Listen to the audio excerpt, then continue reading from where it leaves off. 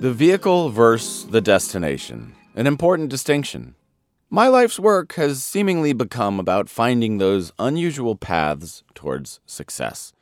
I love learning about people who have stumbled, who have failed, and who almost quit on life.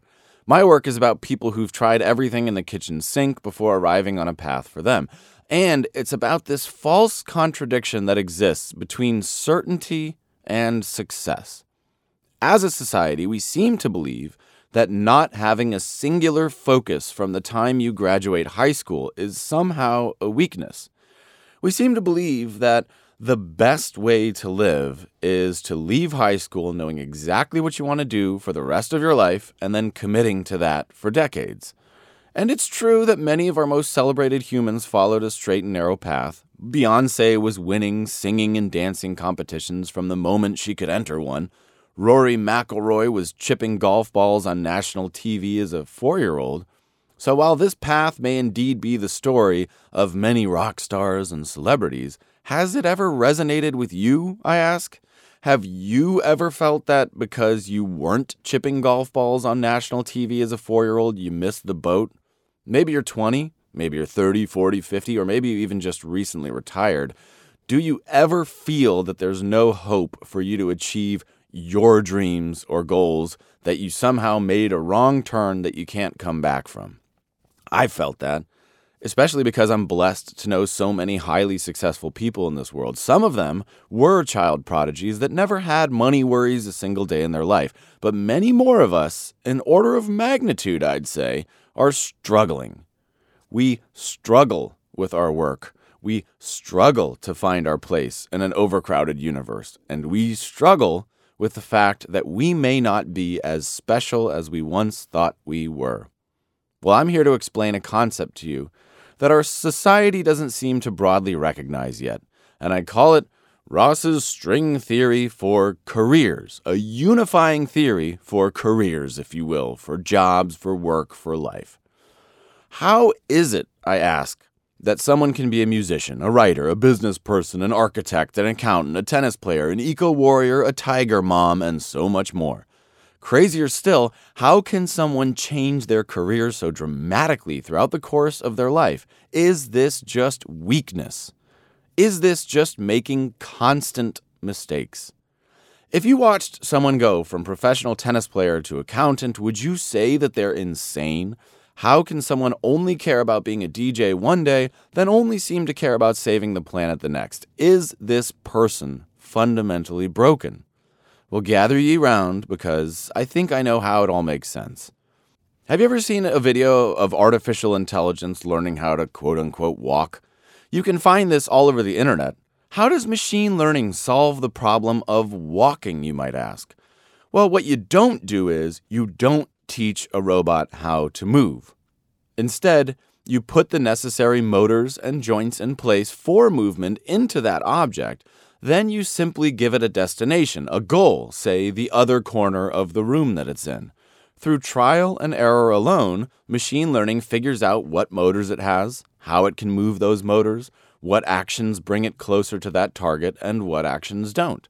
This is exactly how humans learn to crawl and eventually walk and eventually run. We arrive in the world kicking randomly as we discover what our body is, how it can move, what our joints are, and what our limitations are. Given enough time, our machine learning-driven object will eventually walk to its destination. And the wild thing is, there are infinite ways that this object can reach its destination. Some of these ways might look a lot like animals we know, or even humans or babies learning to walk. Others might look truly alien or even downright hilarious, but the robot gets there.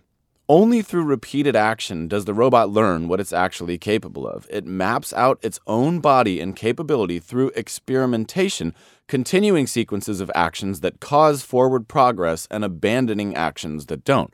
Do this long enough and the object will reach its goal. It may not be pretty, but it will get there. I think we're the same, more than we give ourselves credit for. The problem is we don't realize what our true objective is. If I say, What's the common thread that links being a musician, being a writer, building a company, being a marketer, or being a scientist, or whatever, things that seemingly have no relationship to each other in our modern career framework? Well, this is the key right here. It's our job to find what connects these seemingly disparate ideas. We're all humans. Often there is a connection in our own lives, whether we realize it or not. If the true connection is, I want to make a difference and I want to connect with people, then it's easy to see how all of the above professions can be a subset of that larger goal. But we forget our own larger goal sometimes. There can be no doubt that musicians can make a tremendous difference and connect people. Scientists can too. And a company is a way to make a difference in the world, and it's also a way to connect new cohorts. So, like the robot in our machine learning example, our job is first and foremost to find our own objective in life, our big objective. In my case, my objective might be something like to connect with people and to make people realize that we are all fundamentally one and that we're all in this together. We must work together to achieve common goals, and the lines that divide us are arbitrary and meaningless. Something like that. I've tried many things to reach this objective in my life. I've loved dance music because it has no words, no language. Music without words can be a truly globally unifying force because it's understood in every culture in the same way. It brings us all together, and when I was DJing in parts of rural China that didn't speak a word of English, never was that more clear. But music is just one potential tool to achieve my larger objective. Good writing can do the same, and so can many other pursuits. So as humans, first we set our bigger objective for our life, not knowing how we'll achieve it. Then, we must be open to the possibility that, like our robot example, there are literally infinite ways we can achieve our goal. As we move through life, we try things out, and we learn more about ourselves in the process. We discover our own capabilities and limitations through action. We discover that we can't dunk, so maybe basketball isn't our vehicle. We discover that we don't have Mozart's ear, so maybe music isn't our vehicle. We discover that we've never had writer's block a day in our lives, so maybe writing is our tool. Maybe speaking is our vehicle. Maybe comedy is our vehicle. We learn through elimination what we're capable of and how we can best achieve our overarching goal within the context of our unique set of circumstances. This might mean that we have to let go of some of the vehicles that we particularly enjoy, instead settling on vehicles that are better suited to our abilities and our talents. But lo and behold, now we have a mental framework that tells us how an individual can be and try several things without it being a weakness. It's merely evolution doing its thing. Now flash back to our robot trying to walk. What if that robot never tried to move? Well, clearly it would just sit there. It would never achieve its goal. It's only through continuous imperfect action that this object can eventually learn what works. We're the same. Only through continuous action and activity can we discover what it is that will get us to our goal. And for some of us, this can take decades. For some of us, the first thing we try will give us forward progress. But this is just as much random chance as a group of people being asked to pick the door that has a prize behind it out of 100 doors. And of course, in this example, we can only assume that the other 99 doors have tigers behind them, right? So if you put 1,000 people through this gauntlet, a percentage of people will pick the right door the first time, but 99% of people wouldn't. In such a context, would we celebrate the people who happened to guess the right door the first time? Of course not. We'd congratulate them, sure, but we wouldn't celebrate them. Such forces of luck and chance are ever present in our own lives. A tiny fraction of humans will pick the right profession the very first time, and they will make forward progress immediately. Many more of us won't.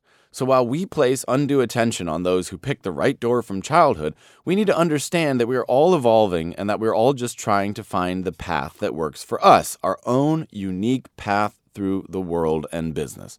That's why I've interviewed so many people who made drastic and profound shifts in their career. It might seem random for someone to go from corporate manager to professional bodybuilder, but are you now able to create a mental model of how this seemingly random change of heart can make perfect sense? So it's time for all of us to separate our vehicle from our destination. It's time for all of us to understand that experimentation is the key for us to find the unique path that's best suited to who we are. And it's also something that we need to learn that it's okay if we don't get there the first time. It's okay to try and to fail and to try something totally new. The key is just to reframe how we see this problem. So ask yourself today, what is my true destination? And ask yourself, am I using the right vehicle to reach it? And that just might be a start.